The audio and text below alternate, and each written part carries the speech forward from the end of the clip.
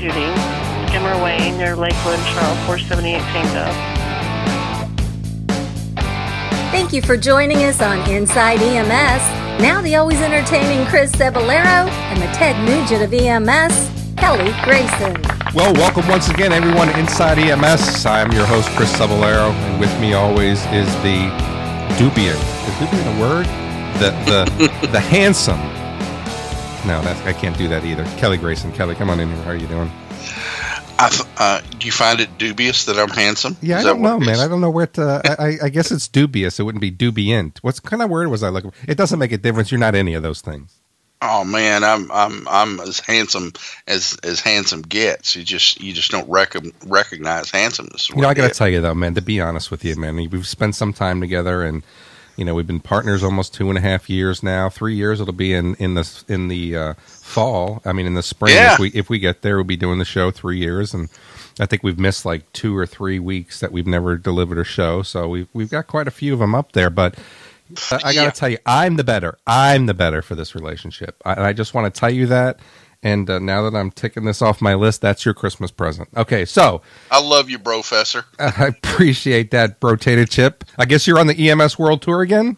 Yeah, man. We're back on the Medic Solutions World Tour, straight out of Pitkin.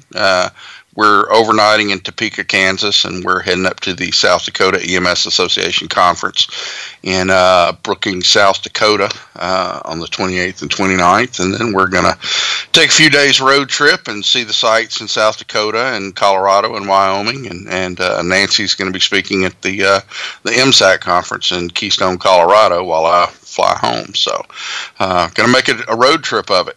That's nice, man. It'll be really awesome to see. And, beautiful country up there, and I've never been, and I need to get up there and do some visiting. So when you come out of Colorado, of course, we're going to have to test you. We're going to have to give you your analysis, so make sure that you stay away from anything that says giggle time or whatever it is they're talking about. We're just going to drive past some dispensaries with the windows down and breathe deeply as we go past. That's right. Get a better contact high than a Hank Williams Jr. concert. Really? Hank Williams Jr., huh? All right, well, let's move along on that one.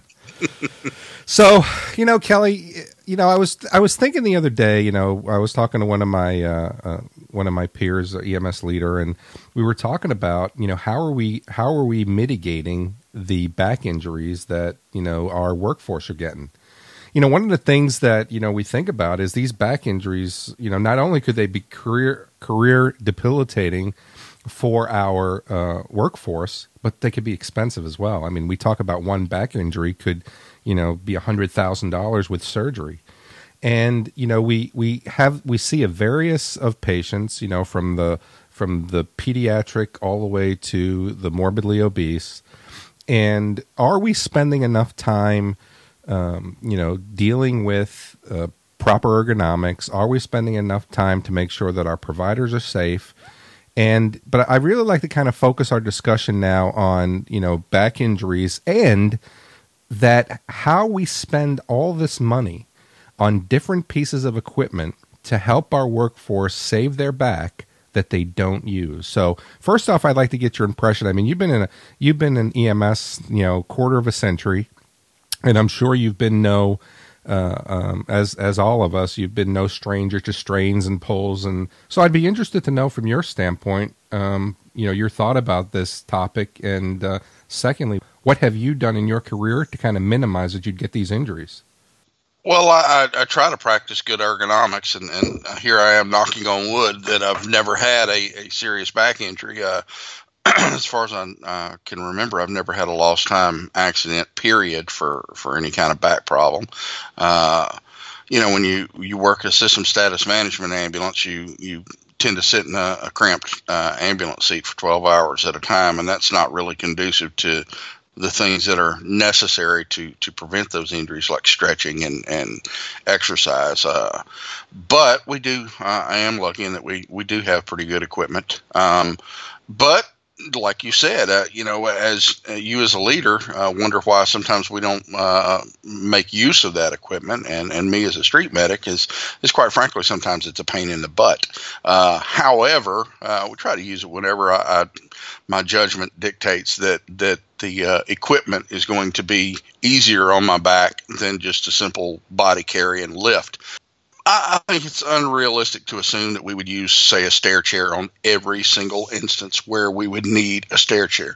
For example, simple dictates like our service says if you have more than 3 steps to get the patient down, you should use a stair chair. Can't really consider all the possibilities. For example, we'll frequently get patients where we have to park our ambulance at the road and can't get the ambulance to or close to the house. May have to push the stretcher 100 yards or more to get to the patient's house. And then when we do arrive at the house, find that we can't get our stretcher up the steps and inside. They have a deck or a porch or whatever. Can't get our stretcher inside, and there's 3 or more steps down to the ground level where the stretcher's parked. And we find once we've encountered the patient that they need to get out of the house quickly, often more quickly than we can sprint back to the ambulance, grab a stair chair, bring it back, set it up, get the patient in it, and carefully get the patient down the steps. In those instances, I've foregone the use of a stair chair and haven't had a bad episode or a bad outcome from it, and we'll probably do that in the future. It's always best to use the equipment, but it's not always realistic to expect that it'll be used every single time. We've had patients in extremis that really needed to get on the stretcher, oxygen applied, get back to the ambulance, and haul butt to the hospital. And getting a stair chair out, getting it to the patient, getting the patient on it, get them stowed back away, and getting on the road would add precious minutes to our scene time that I didn't feel we had. So we've done the body carry. Now, if it's a heavy patient, I'm not going to be able to render patient care if I'm incapacitated. So sometimes we just got to do what we got to do and take the extra time. But there have been plenty of instances where I pick up, 95-pound grandma and in my arms and just a body carry, and had someone brace me from behind, grab my belt, have my partner in front of me guiding, telling next step down, watch your feet, and that sort of thing. And we get the patient down the stairs that way. I remember when you did that to me. It was Did you ever get over that wedgie? Well, I mean, the problem too is you hit my head on the banister, but I forgive you for that. Yeah, sorry to cut you off. You can't always get the patients out via the stair chair, but we should. One telling thing to me, from an administrative standpoint, was something that was said to me during my initial orientation at Acadian Ambulance. They crunched the numbers when they bought hydraulic stretchers for their ambulance fleet. They crunched the numbers, and they found that by use of by implementing slide boards and stair chairs and mechanical hydraulic stretchers, they spent less money buying those things than they spent on lost time accidents for back injuries. So the investment actually paid for itself in the reduction of back injuries for our crews. So a lot of EMS systems are pretty much penny wise and pound foolish in that regard, and don't give their crews the best equipment available. Well, the question then becomes is how do you get the crews to actually use it? I can't use it on every single call, but I try to use it on as many calls as I can. But it's not going to replace practicing good ergonomics and good lifting techniques.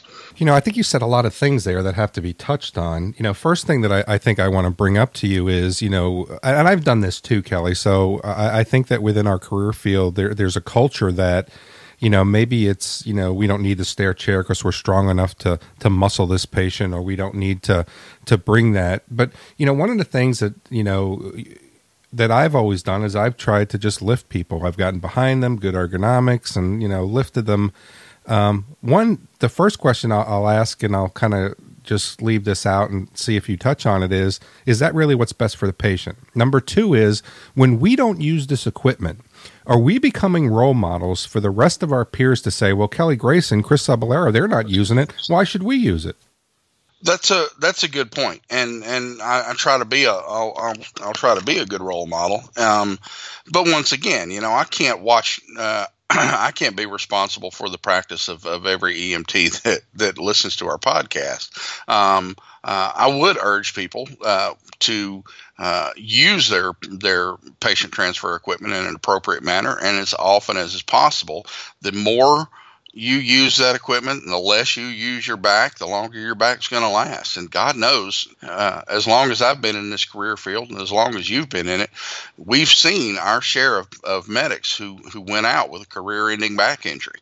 And in these days, you can't send those people to dispatch anymore. They can't function anymore, and they have to get out of EMS entirely. When we use our slide boards, for example, we have patient slide boards and transfer options, and my employer just outfitted all of our ambulance with patient shifters for bariatric patients.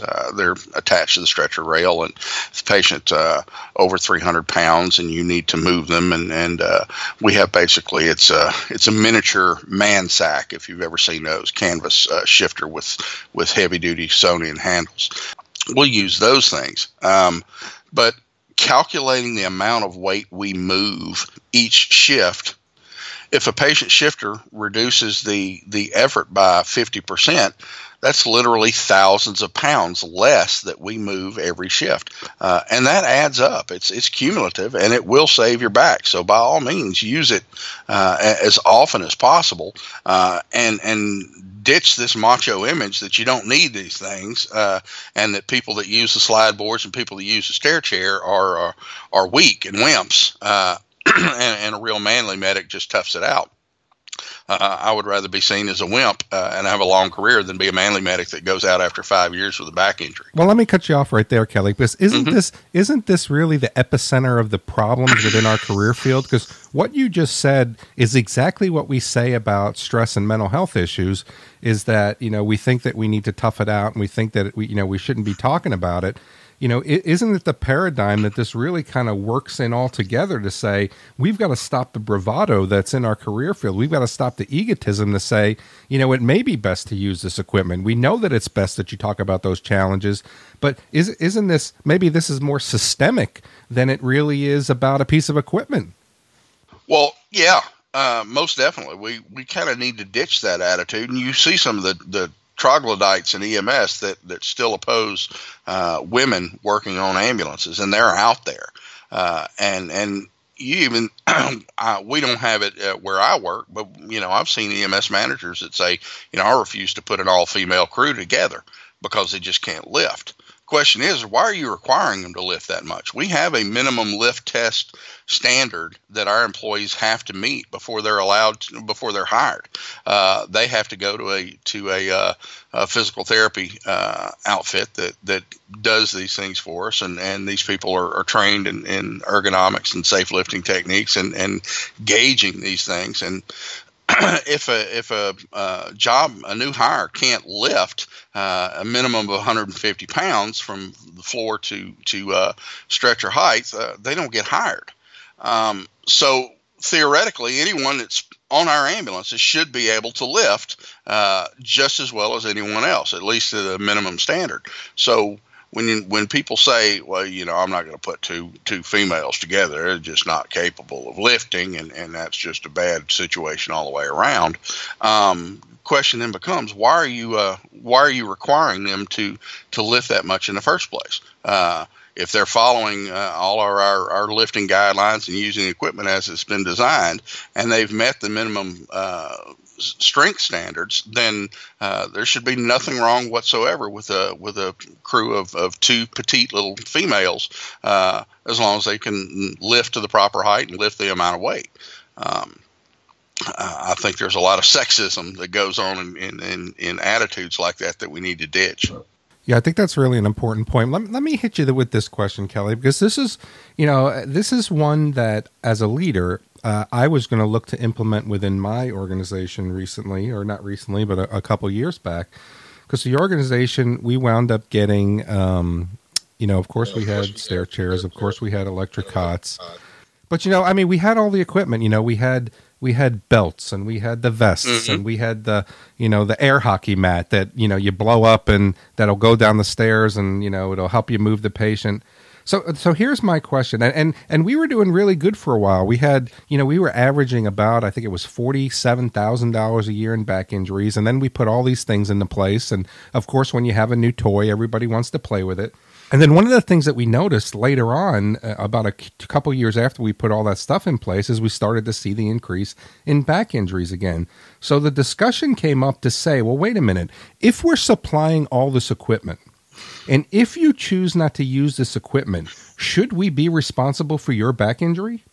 And I think that that's really an interesting concept to say, you needed to be able to list. Remember back in the day, you needed to list the equipment that you used on every single call. So if you didn't use a piece of equipment, whether it was a lifting belt, whether it was a stair chair, whatever that was, a slide board, and you get hurt, should we be liable for that injury?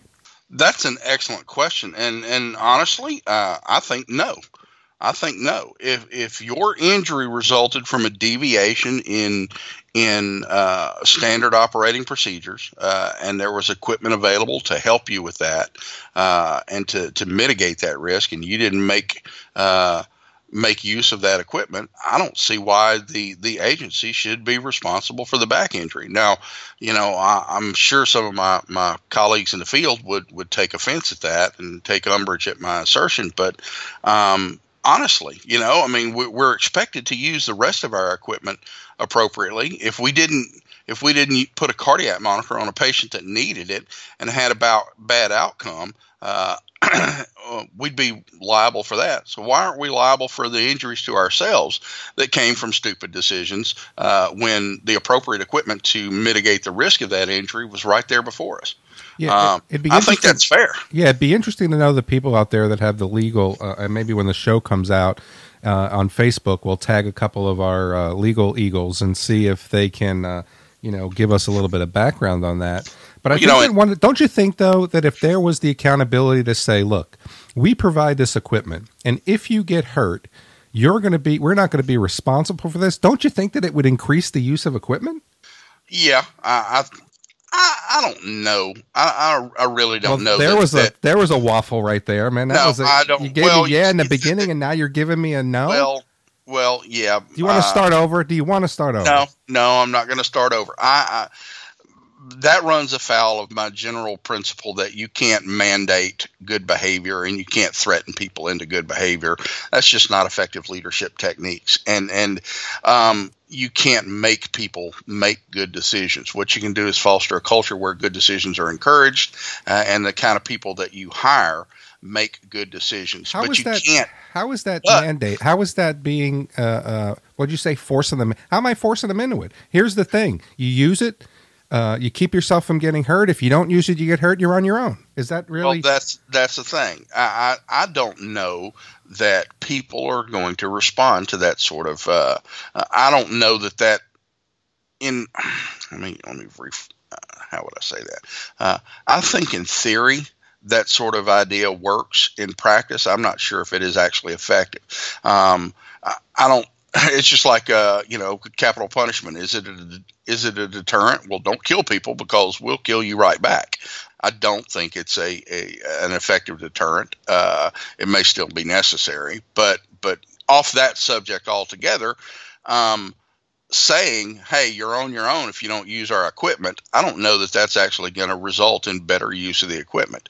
That type of negative reinforcement or that type of threat that they're going to be on their own if they don't use this protective equipment. That may work on some people, but I don't think it's going to work on all. And I don't think it'll have as widespread an effect on usage and compliance with your protocols as you might think. Well, hang on a second. Not near as much as fostering a safety culture from the very beginning and trying to hire the people that take an active interest in their own health and welfare, and fostering that culture from top to bottom, without more carrot than stick is what I'm trying to say, and saying it badly.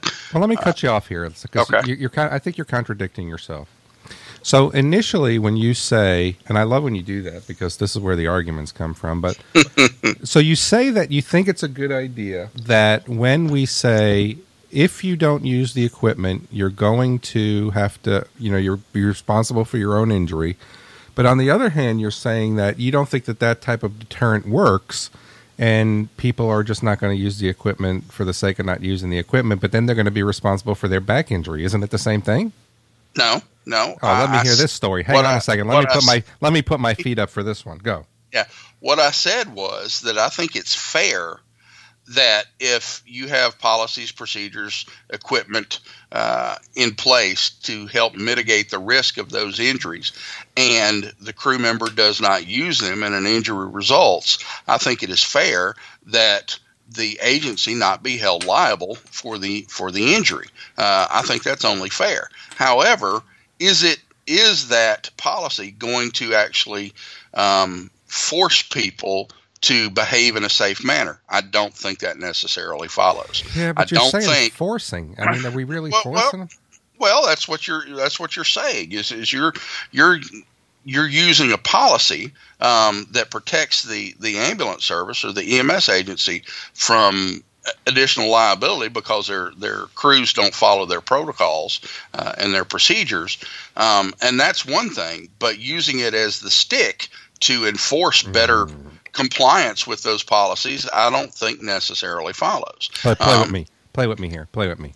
You gotta. Nancy's here next to me, tugging at my elbow, saying, buy-in. You've got to create buy-in, and she's right. And that's what when I was rambling and trying to find the words for how to foster a culture of safety.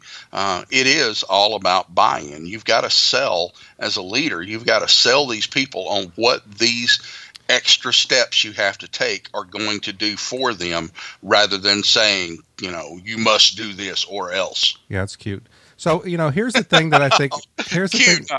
Nancy, he thinks that's cute. So here's the thing that I think is important. Anytime, and I'm going to make this comment before I come back to you with this, but anytime you make a change in policy or procedure for the people who are doing the work, if you don't have them at the table to help make that change, you are doing them a disservice. So exactly. If I'm going to change a policy that says that if you don't use this equipment, this is going to result in this, then if they're not involved in that, you shouldn't be putting that policy in place in the first place. But that's not what we're talking about here. That's just my style of leadership. I think for the people that are out there, we don't change practice. We don't change policy for the people who are doing the work without their input into that. Because I say this all the time, Kelly, is that I don't consider myself to be a paramedic anymore. I consider myself to be an administrator. And I shouldn't be making policy for paramedics and EMTs without them having some type of input. But let me give you this. You can't make those decisions in a vacuum. Exactly. You're absolutely correct. So here, let me give you this scenario, okay? Here's Kelly Grayson. Now you're in charge of the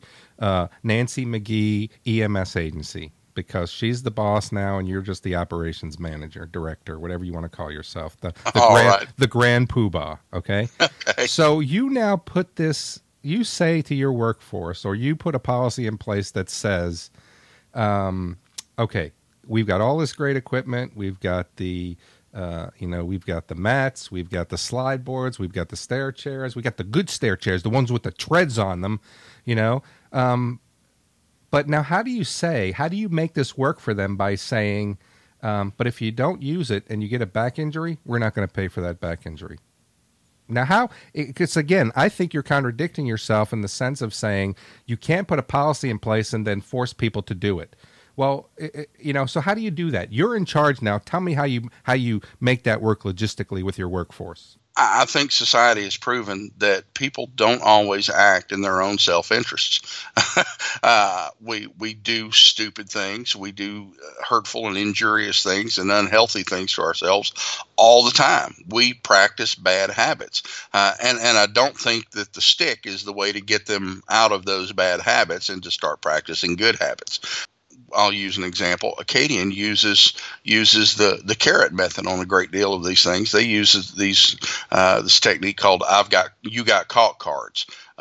And if you're practicing good safety behaviors, and you're using your stair chair and your mover or whatever, and and practicing good lifting techniques and 3 points of contact with the stretcher at all times and the ambulance at all times, and all of our safety procedures and mantras that we constantly repeat. When crews do those things and the supervisor catches them doing it, they get a $25 Walmart gift card or a gift card to the Acadian store where they can purchase things other than uniform stuff. So we actually try positive reinforcement in that regard. And as a dog trainer, I know that positive reinforcement is probably the best method to get compliance out of any creature, from a canine all the way up to a critical care paramedic. Positive reinforcement works best. And by saying that using the stick, we're not going to cover your injury if you don't use these things, that's negative reinforcement. Threats don't always work as well as cajoling and encouragement. So if you don't come in, one of those things, the beatings will continue until morale improves. That doesn't always work. So in fact, rarely works. If you don't come to work on time and you have 3 tardies in a excellent, it's the same concept. So the concept is there are rules, and the rules are if you get X amount of points on your license, you can't drive the ambulance anymore. If you are absent, if you are tardy, if you have bad behavior, if you have poor patient care, these are grounds for termination. If you don't use the equipment that we've now given you, it's the same concept. No, those things are all negative reinforcement, and I didn't say negative reinforcement has no place. I said that better results are achieved through positive reinforcement. Some things that you have, there have to be consequences for following policy. Okay. You're still assuming that a policy that protects the EMS agency from liability from crews not following procedures and not using their equipment is going to force those crews to do that. That does not necessarily follow. People do stupid things all the time, even though they know better.